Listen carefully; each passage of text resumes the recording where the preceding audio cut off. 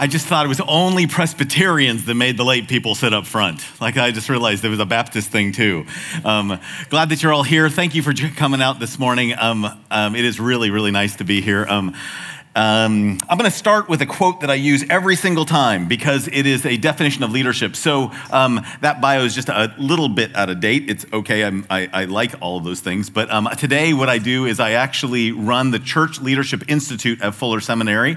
After 7 years on senior administration, I transitioned to a center where we could study church change. That's what we do every day. Every day we work on how do you faithfully navigate change. And I run a company called A.E. Sloan Leadership that basically does that with churches and nonprofits and universities and denominations. And so every single day I get up and I get to work with somebody who is trying to bring leadership in a disturbing, disruptive, transitioning moment. And my favorite definition of leadership comes from these two guys at Harvard, Ronald Heifetz and Marty Linsky.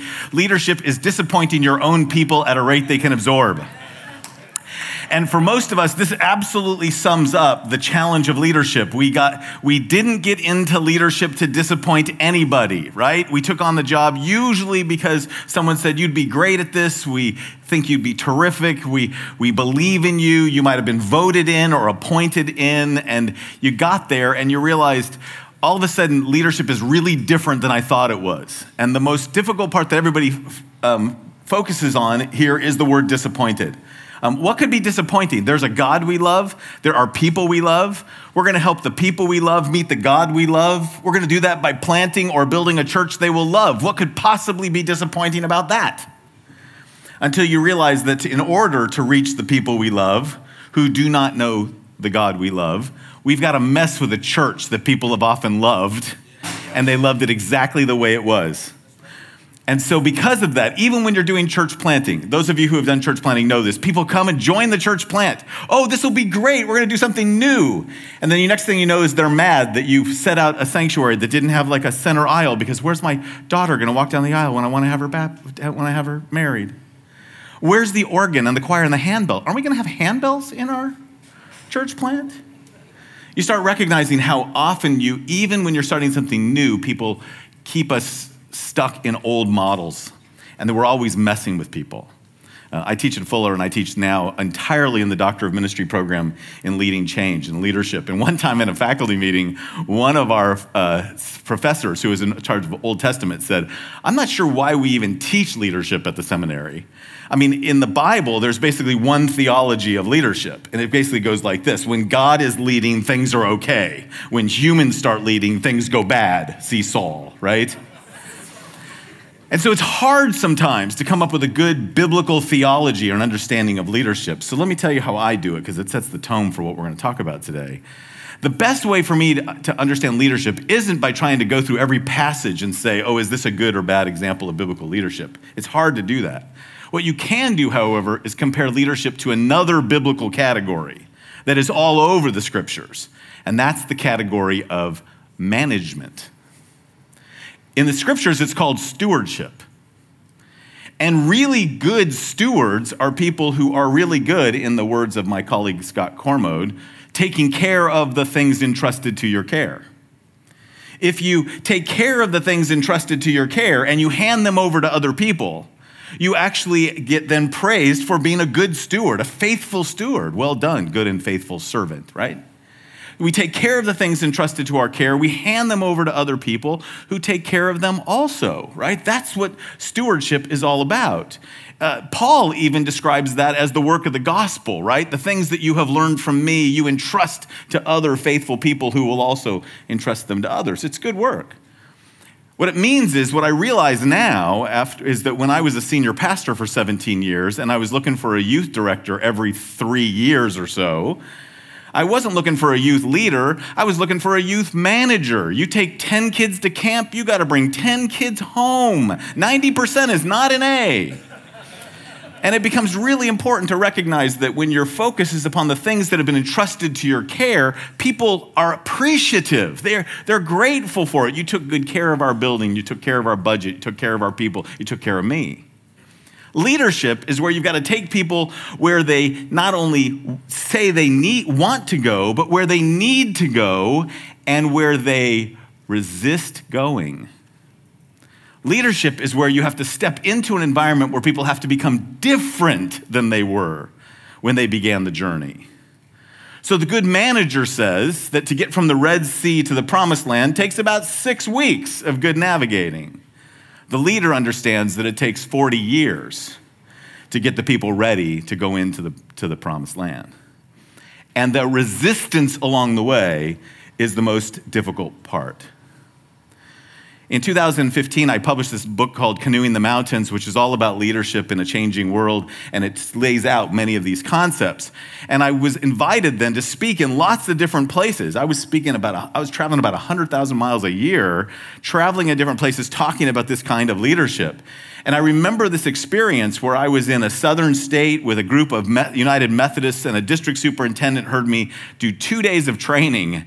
And after 2 days of training, he walked up to me and he basically said, "That was great. Thanks so much." Okay, not so great, right? He says, "Can we get your slides?" Yes, you can get my slides, which, by the way, I'll give you a chance to get all the slides. I don't know if we have anybody who can do this. I said, "Well, what do you mean?" I mean, what you just described is really hard. That kind of leadership is really difficult. Disappointing your own people at a rate they can absorb. None of us were made for that. We didn't get into ministry as people who are going to disappoint anybody. This is hard. It is hard. And our own people can be really disappointing too. In the middle of COVID, a pastor of an 8,000 member multi-site church in the South asked if he could have a consultation with me. He said, "When I watched the way my people treated each other on Facebook during COVID, I wondered if I'd ruined and wasted 31 years of my life. They were vile to each other." The transformation of our people is a profoundly difficult journey.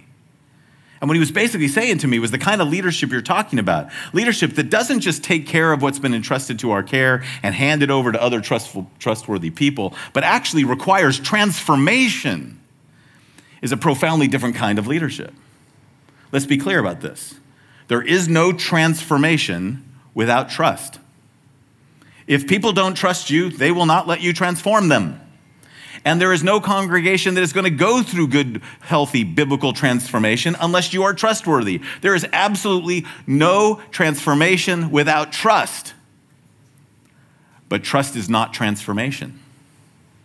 It doesn't matter how well people trust you as a leader. They literally have to let you take them through a process where they're going to have to let go of many of the things that they hold dear in order to keep going. And it could take a long time with a lot of resistance along the way.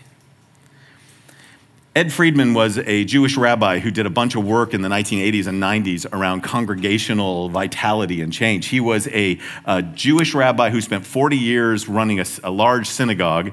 He also studied what's called Bowenian family systems therapy. So for those of you who are trained in psychology, what Bowenian family systems therapy says is that the best way to have healthy humans grow up in your family is to be a healthy family.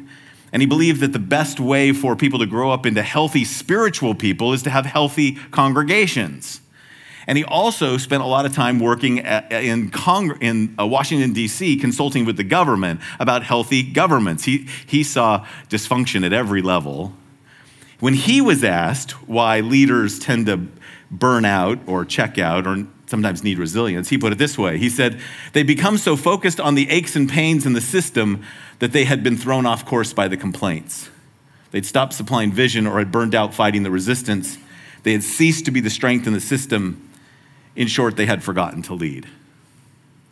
This is what happens to many of us when we get into the middle of trying to lead change, to bring transformation, to see the gospel take root in our new church or in our revived, multiplying church.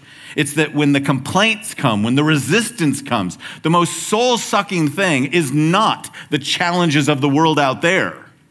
It's the resistance of our own people when you call them to meet the challenges of the world out there.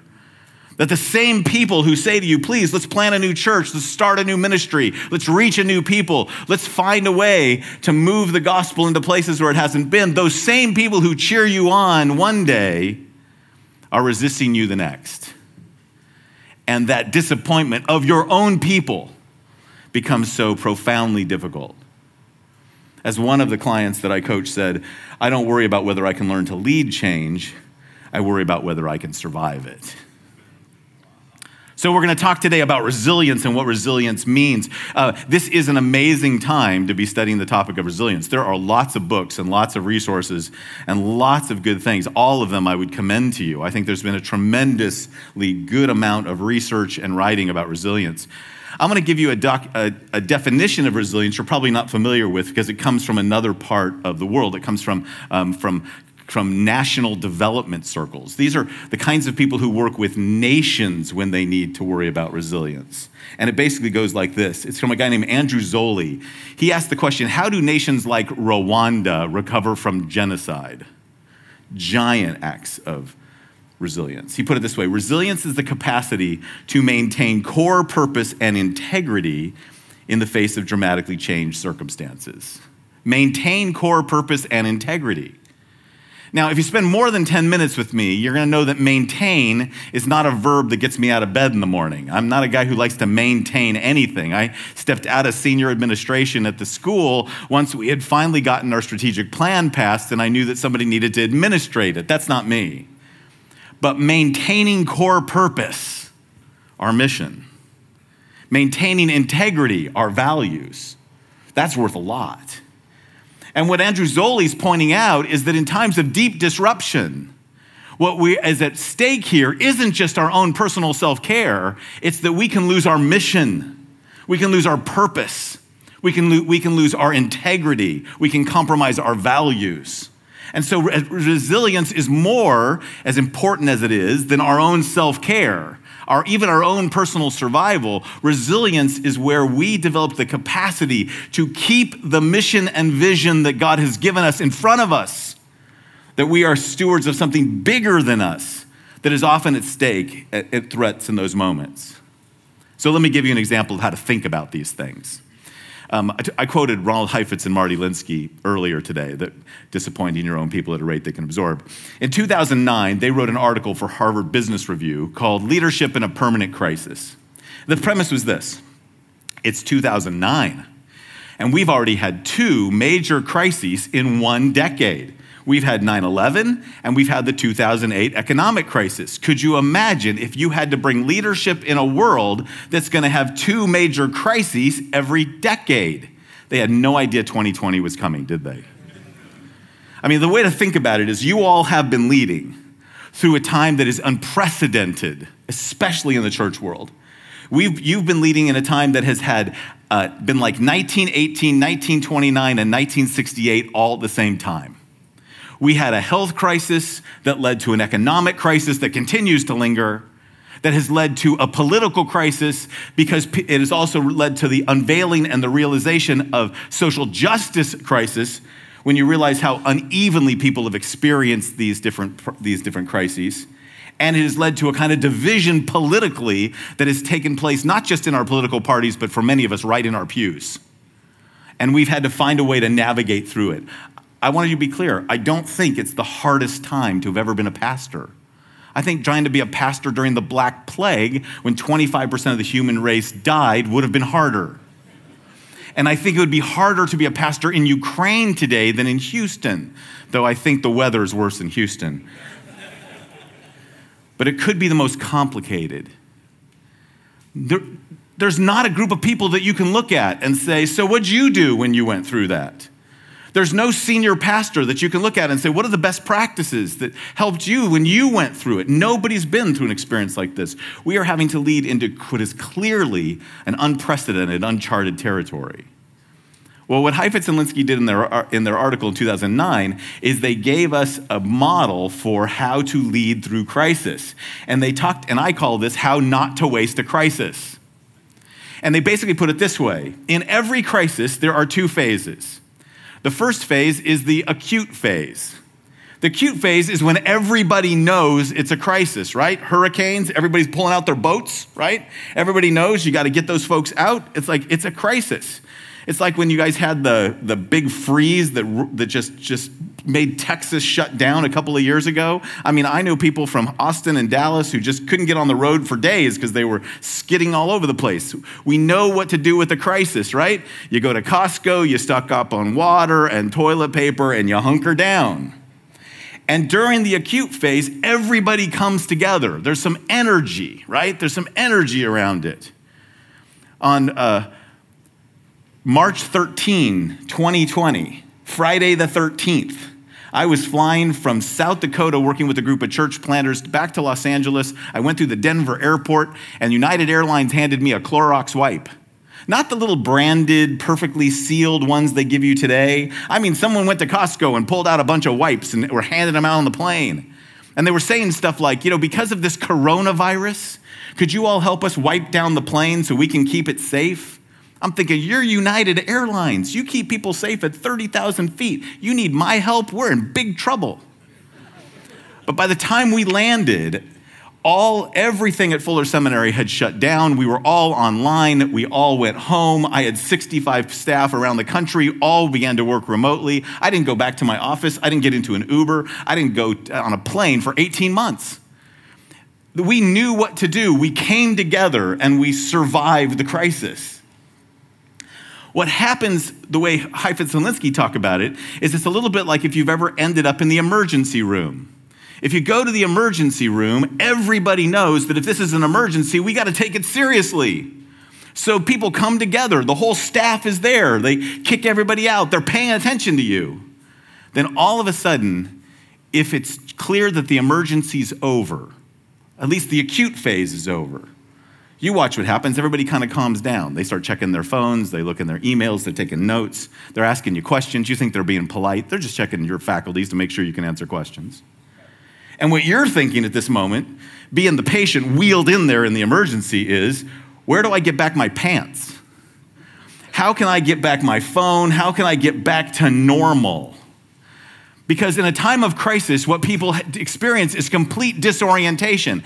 Everything feels unfamiliar. Remember this, next time you're working with a group of people and you suggest a new idea or ask them to take on something unfamiliar.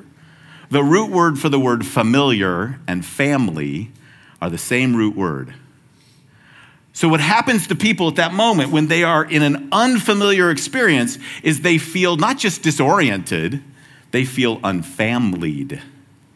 They feel abandoned. And everything about them wants to just go back to whatever was familiar. Run home to mama. Go back to what we know. And for those of us who were sitting in more traditional churches, you knew this is what happened during COVID. People kept looking at you going, when can we get back to normal? When can we go back to what we used to do? And I used to think to myself, back to what? Back to the church that's been losing millennials at 1 million people a year for the last 20 years? Back to the church that literally created this crisis in our pews because the way we didn't disciple people? Back to what?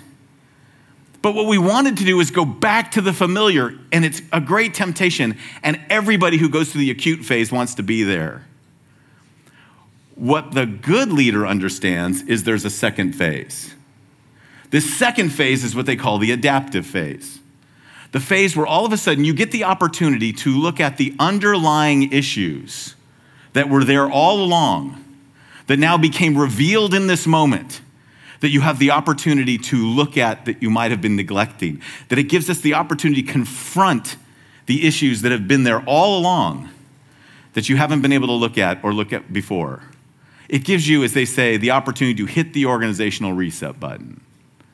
Okay, so just do a little mental exercise with me. Think back to COVID or any crisis that you were facing, anything that your church has had to go through, anything you've had to watch a people go through, and ask this question: what was revealed during the crisis? What was there all along? I mean, some good things come out without question, right?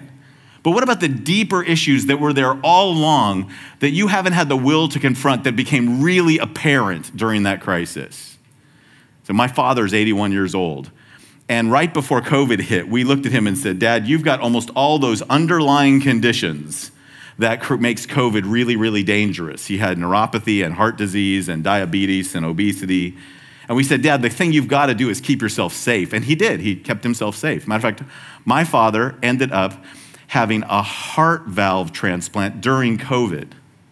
COVID probably saved his life because he was home during COVID. My stepmom could notice that he wasn't breathing and could get him medical attention. My stubborn old dad from Alaska, if he'd have been doing his own life, he'd have been out walking the streets and probably fallen over dead.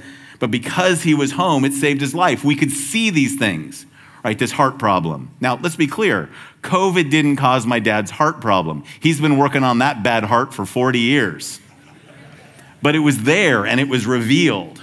So in your own church center, in your organization, and wherever you find yourself, what were some of those underlying conditions? Now, during COVID, when I couldn't travel, I ended up doing webinars. And what I could do during webinars is I could ask people to type in these answers. Just like right here, boom, you could type them in. And what I found were these themes that showed up over and over again. Big themes that we noticed. Stuff like a lack of deep discipleship for a persevering church. We were not as Christian as we thought we were. Do you realize that most scholars are now beginning to ask the question about whether this is the first pandemic or plague or health crisis in the history of the church where the church didn't grow? For the first 300 years of church history, every time Rome had a plague, the church grew.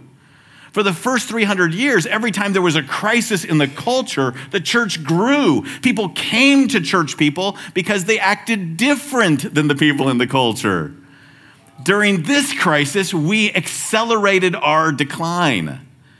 I was speaking with Tom Rainer at an event, and he literally said that they've been tracking the decline of Christianity in the West for years. And he said that where we thought the church in America would be in 2027, we hit in 2022. COVID took 5 years. A lack of deep discipleship, a lack of community. I don't know about your tradition. In mine, we take vows literally as covenant members of the body of Christ. We baptize our children and we say we are going to raise them together in the nurture and admonition of the Lord. It is a covenanted commitment to join a church.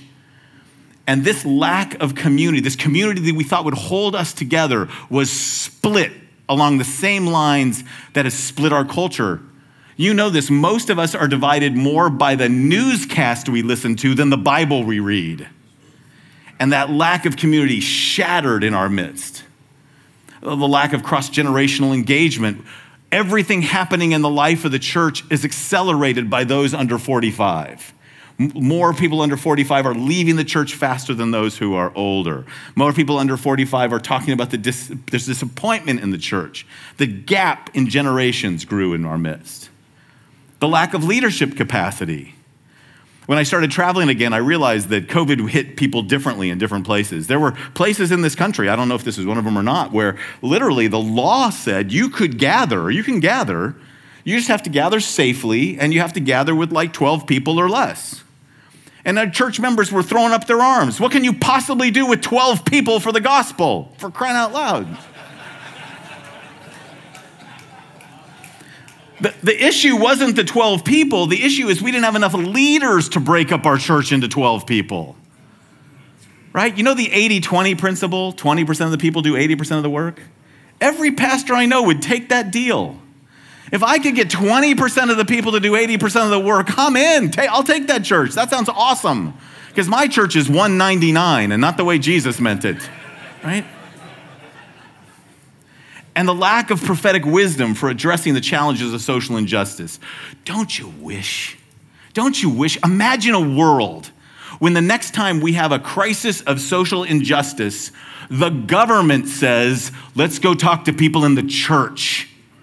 They have a Bible that has been dealing with and talking about injustice for 5,000 years. They train up their people to know about justice. It's at the center of who they are. Could you imagine a day when the church would become the resource for the world for dealing with social injustice? And yet every single division in the world came back to the church. Now these are huge issues, right? And they weren't happen by COVID. They didn't happen because we had an infection or had to wear a mask or whatever it was. They were going on long before. It's just that during the crisis, it came to the surface.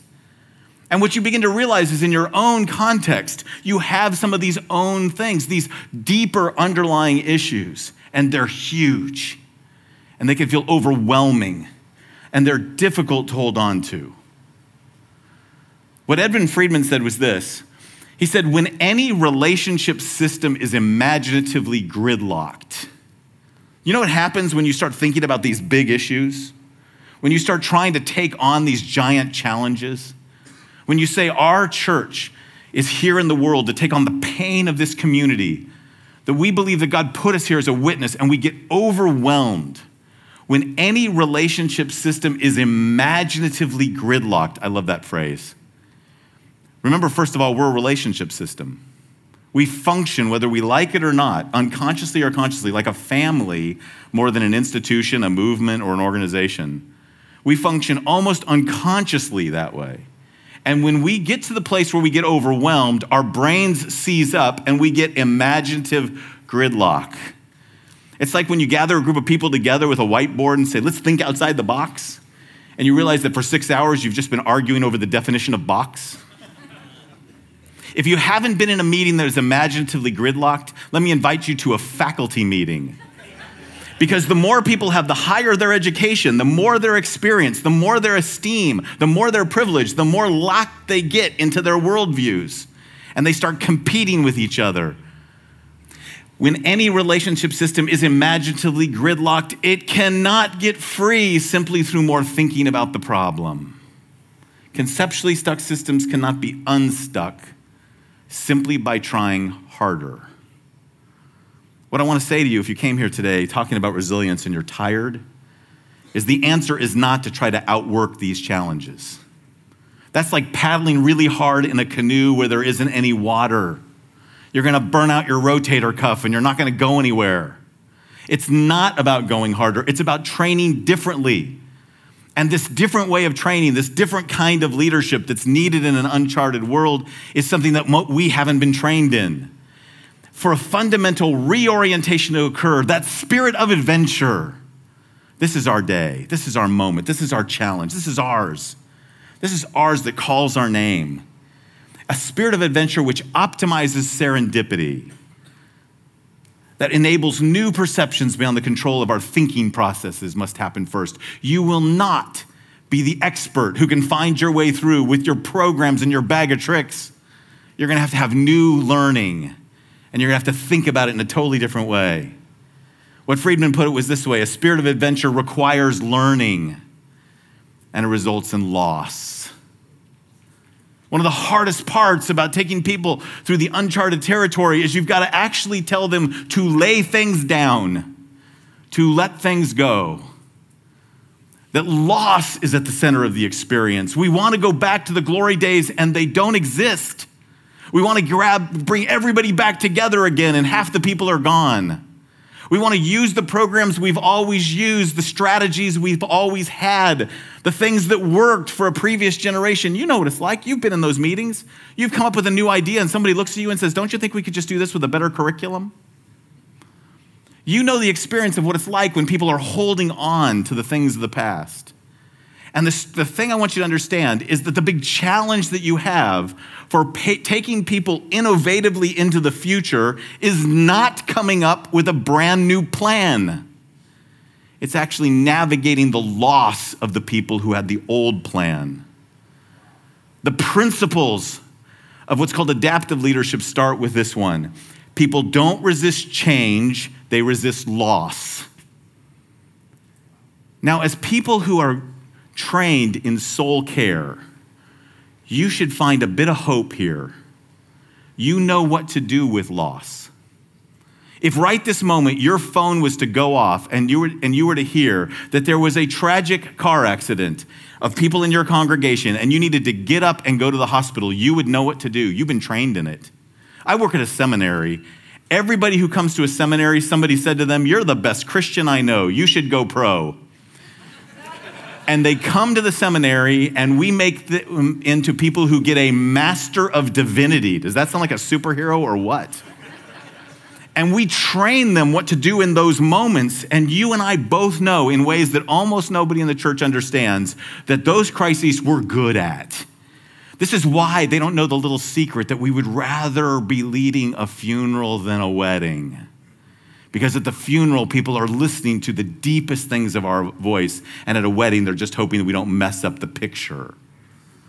Right? We understand what to do with loss. We've been trained how to deal with loss. We've been trained how to take people through loss individually. Nobody taught us how to take a community through loss intentionally, where you let things go, where you put things aside, where you understand that what got you here won't take you there. And when you tell them that you have to take them into the future, they resist you. And they resist you with sabotage. I told you all of that to tell you this. What we found in all the research, in all the conversations, in almost everything about what makes it hard to be in ministry today is the great challenge of ministry is sabotage. It's not the challenge of the world out there. It's the resistance and sabotage of your own people when you call them to the mission of the world out there. Ed Friedman says, if you're a leader, expect sabotage. He says, the most important aspect of leadership, here's the title, right? The capacity of a leader to be prepared for, to be aware of, and to learn how to skillfully deal with sabotage may be the most important aspect of leadership. Most important aspect of leadership, which is why you all had like a year on sabotage in seminary, right? I work at a seminary. We never mentioned sabotage in our curriculum until some of us began to say, this is so critical. It's literally, he says, the key to the kingdom, the most important aspect of sabotage. So this is what I want you to understand briefly this morning, and then we'll talk more about how to deal with it this afternoon. Friedman puts it this way: the important thing to remember about the phenomena of sabotage is that it's a systemic part of leadership. It's part and parcel of the leadership process. Another way of putting this is that a leader can never assume success because he or she has brought about a change. It's only after having first brought about a change and then subsequently endured the resultant sabotage that the leader can feel truly successful. Let me help you understand this. So I don't know if there's any Presbyterians in the room, but here's a little Presbyterian theology, just so you can take it home and impress people at parties. This is the way Presbyterians believe renewal happens by the Holy Spirit. If the Holy Spirit is going to bring change, it happens this way. There's a small group of people who get a burden on their heart that we need to make a change. They are asked and given authority together to explore that prayerfully and with study and with scripture study. We're going to call that group a committee. And that committee is going to get together and they're going to have long conversations and study things and bring in experts. And when they finally get an idea of how that change is going to come, they understand they can't bring that change. They got to bring that change to people who have authority. So they're going to bring it in a way that they can discern together. And they bring that in something called emotion. And then the committee brings emotion to a group of people who together are going to discern whether the Holy Spirit is in this. And they're going to use an ancient term of discernment. And they're going to use this thing called Robert's Rules of Order. And they're going to have a long discussion and conversation about whether this is a decision we want to make. And when we finally get to the place of where we feel like the Lord is speaking, we use an even more anxious way of doing it. We discern by taking a vote. And if you have a committee that brings a motion that goes to a group of people that is talked about with Robert's Rules of Order and has a duly called and properly installed vote, and you get one vote more than the majority, you get Pentecost. The Holy Spirit falls at that moment. We have change, we have renewal, we move forward. Hallelujah, amen, we're going to lunch. And Friedman would say, and then the sabotage kicks in. The most soul-sucking thing for those of us who thought we were going to be change leaders is we thought we got the change when we got the vote. They called us, they launched a new church. They called me to the position. They asked me to do this thing. We told them we wanted to put this money in this budget rather than this one. We voted. It happened. It's done. Yes. Then sabotage happens. Sabotage is normal. It's natural. It's to be expected. Sabotage is not the bad things that evil people do. It's the human things that anxious people do. This is what humans do with change. It's what happens when you thrust people into something unfamiliar. When all of a sudden you put them in a place of deep disorientation, their anxiety will cause them to sabotage. They want to go back. Now, lest you think that this is just an experience that we have because we are, people of the 21st century who have figured out how to not be committed to the Bible, let me take you to just wrap up this session by taking you to a biblical example of sabotage. How about the greatest miracle that would happen in the scriptures until the resurrection? How about the Exodus? You all know the story. I don't have to tell you. You've all preached the story, right? But after the 10 plagues and after the 10 times that Pharaoh has the opportunity to let the people go, on that brutal night when the people of God gathered together in their traveling clothes, when they put the blood of the lamb over the doorpost to protect them, when the angel of death came and struck down the firstborn in Egypt, Pharaoh finally says, let them go. 650,000 of them who have been previously enslaved for 400 years now start heading to the promised land. In Exodus 13, it says, God knows their fearful hearts. And because he knows that they're going to run into their ancient foes, the Philistines. Ancient foes, the Philistines. They've been enslaved for 400 years. They have 400 years of Philistine boogeyman stories they've been telling. They got 400 years of Philistine trauma. And so God knows that they're not up for that task, so he sends them in a safer way, an easier path. That easier path takes them into the cul-de-sac that is the Red Sea.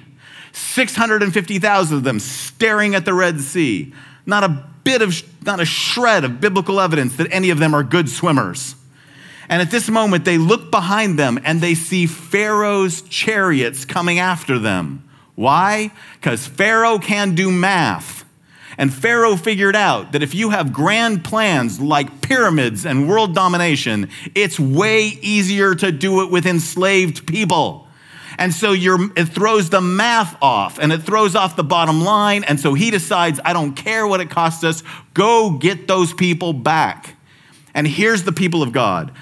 The Red Sea on one side, the chariots on the other side, they're caught in the middle. And the people of God do what the people of God always do. They look up and they blame the leader.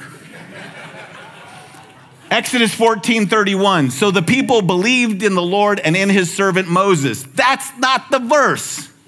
Exodus 14:11. It would have been better for us to serve the Egyptians than to die in the wilderness. We wish they would have believed in Moses, but they don't. What do they do at that moment? They blame Moses. You can just see them, right? Hey, I didn't say freedom. Did you say freedom? I didn't say freedom. I said more straw. I wanted straw. He says freedom. We wanted a better lunch. We wanted some time off to worship. That's all we wanted. Moses was the idea that said freedom. He's the one that amped this thing up. I mean, for crying out loud, thanks a lot, Mo. Good job. Now we're going to die. Thanks. Way to go, Mo. Moses says, look up, see what God will do, and God does. Parts the Red Sea, they go through on dry land, they get to the other side. Oh my gosh. They see the chariots come into the water, they get scared, the waters come back, the waters flood over the chariots and chariot drivers are dead on the beach. They're on the other side of the Red Sea. They've got a sea between them and Egypt Egypt's army is destroyed. They are freed. They are really freed. And then we get Exodus 14:31. So the people believed in the Lord and in his servant Moses. Hallelujah, amen. Strike up the band. Exodus 15 is 2 praise songs. And then they go to lunch. And just like today, it's over lunch that all the problems start. Who said we were going to be camping? I didn't say camping. Did you say camping? We didn't have enough food for this. Who brought the food? We don't even bring a food truck. Whose idea was this? 6 weeks later, 6 weeks. 6 weeks after seeing the greatest miracle any group of people would ever see. Not 12 people in an upper room, 650,000 of them. 6 weeks later, 6 weeks, Lent. Baptists. Thanksgiving to New Year's.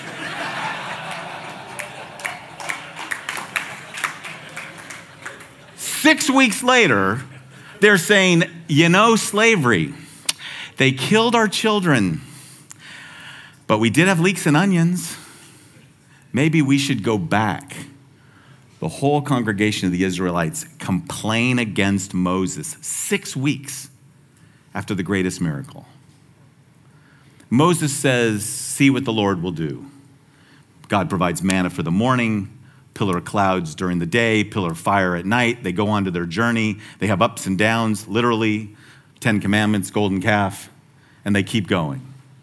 Until in Numbers chapter 11, we see the people grumble again. This time they grumble, not because they're hungry, but because they're bored with the miracle that God is doing every morning. Manna again? Oh, please. Remember the flesh pots? Oh, don't you wish we had the flesh pots? I'm convinced the flesh pots were bacon. That's why we have those dietary laws. Maybe we should have leeks and onions. Let's go back. And this time, Moses gets mad. He goes to God and says, if you're going to leave me with these people, you can kill me now. Now, I don't know if you ever came back from a really bad Sunday morning and said that to your spouse, but I'll bet you at least once you came home and said, I could sell real estate. I could sell life insurance. Oh, man. Right? I could teach kindergarten. Really, there's so many things I could do. Oh, my gosh. This is what I want you thinking about over lunch. Ed Friedman says that when you hit crises, when you hit resistance, when your own people hit loss, you're tempted in one of two ways. You can have what he calls a failure of nerve. A failure of nerve is where the anxiety of the group causes you to stop the transformation. Where you find yourself saying stuff like, maybe we made a good point. Maybe we've had a little bit of change fatigue. We've tried to go kind of fast. Let's go back. I think Pharaoh knows God's on our side, knows we got some power. Maybe we can get a good deal from Pharaoh. Maybe we can. We can not just one day off. Let's invent the weekend. It'll be cool. People will like it. We can do that. Failure of nerve is when you stop the transformation process because the anxiety of the group is so high and your need to get their approval is so high that the very transformation that you're called to do stops. Some of us fall into that category a lot. We just do. Failure of heart is what happens to Moses when he gets so mad that he gets disconnected from his people. He gets cynical. He gets angry. He's not just quiet quitting, he's seething while he's quiet quitting. And that cynicism becomes contagious. I teach Doctor of Ministry students. Everybody comes in with a ministry story. All my students have post-traumatic church disorder. They've all been wounded by the church. They all carry wounds the same way we do. How do we begin to think about the kind of person we're to be? What I'd love you to reflect on is just think about this, the difference between a failure of nerve and a failure of heart.